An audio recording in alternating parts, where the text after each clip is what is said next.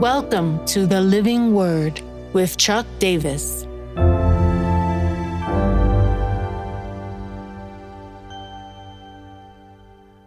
Second Peter 1:19-21, prophecy.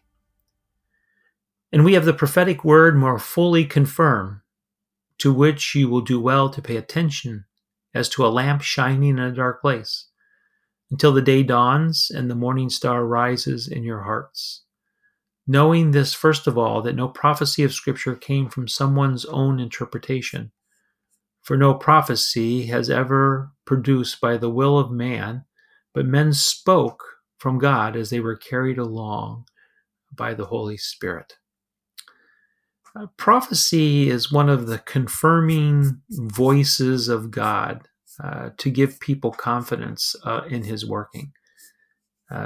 We see that Jesus was prophetically announced centuries before he came on the scene.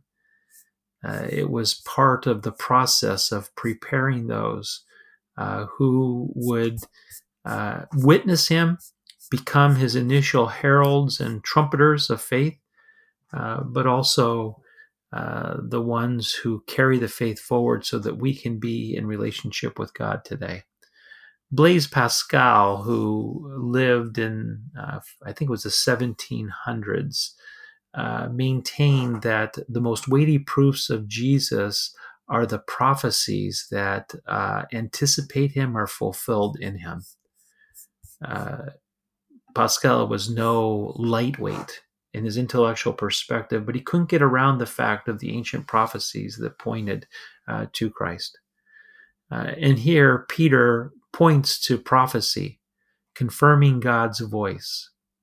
He had heard it on that Transfiguration Mount. He had experienced it from the vision of the prophets.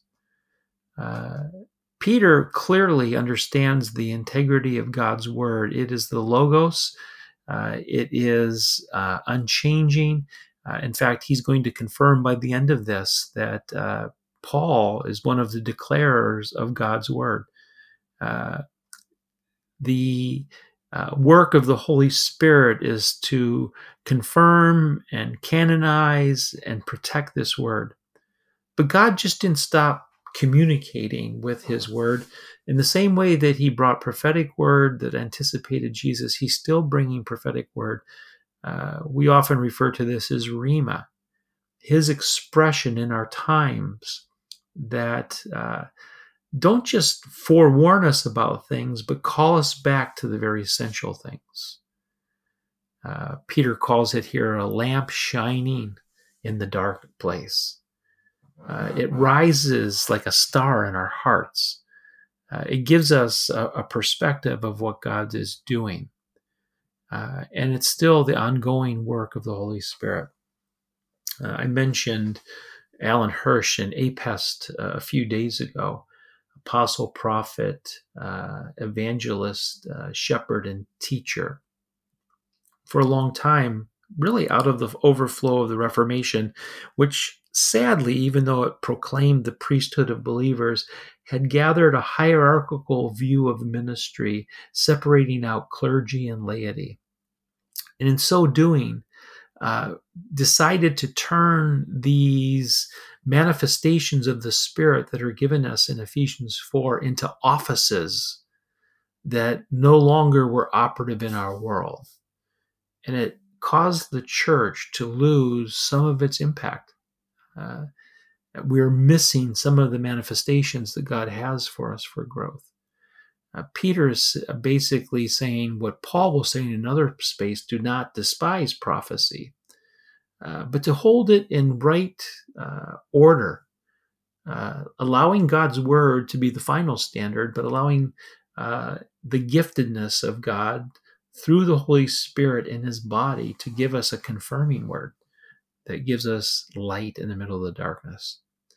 The so what of this passage is keep digging into the living word. I'm referring here to the written living word, which is our guide. It will keep you from entering into a lot of the what I call misguided deconstructionism that's happening in our world. Deconstructionism is okay for me when we discover wrong ways of thinking, but right now there's a total uh, obliterating of the original intention of God's word. In that, don't become suspicious of words that are given through the church body and are confirmed in leadership that are not contrary to this written living word. God is still communicating today. There are still prophets around us who will warn us, but also encourage us into the better ways of God. And so, Lord, we pray for a distinguishing and a discerning ear for all of us that will rightly handle your word, interpreting it as it's meant to be interpreted, but then also rightly handle prophetic words that we hear around us. To be like Bereans, examine them before the scriptures so that our faith remains solid. We pray this in Jesus' name. Amen.